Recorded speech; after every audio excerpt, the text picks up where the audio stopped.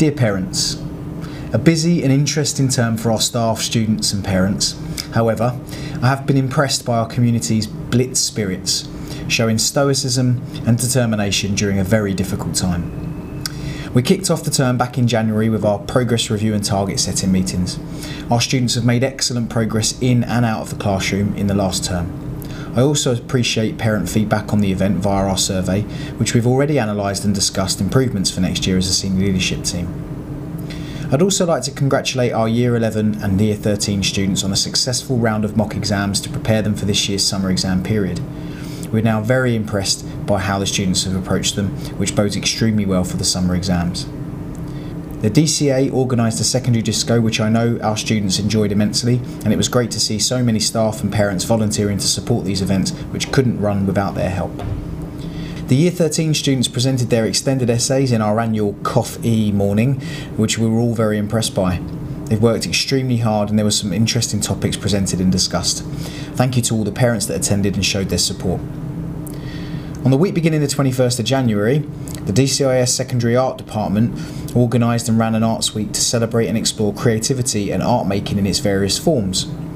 The week involved lots of exciting opportunities such as textile workshops, art industry discussions and printing workshops held by our very talented artist teachers. Year 9 also received an extraordinary opportunity to work with Jill Saul, a visiting artist who worked with them on their 3D sculpture project. Throughout the week, students were also invited to contribute to the big draw outside the DT room, which was a huge success. We also saw our very first staff performance on the spot.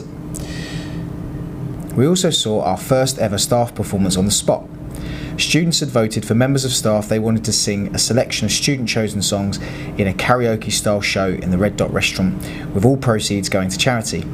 Myself, Mr Jury, Mr Maidstone, Mr Lindsay and Mrs Hyland topped the voting and took to the stage at lunchtime.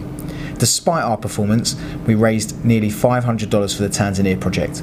A big thank you to the staff and student leadership team for their support, and I think we can safely say that none of us will be leaving the teaching profession to take up careers in music.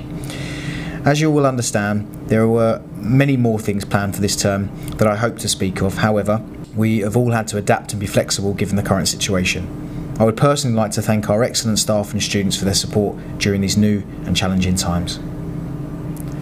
We hope to be able to rearrange as many events and activities as possible that have had to be postponed this term, and we will do our best to ensure that our students do not miss out.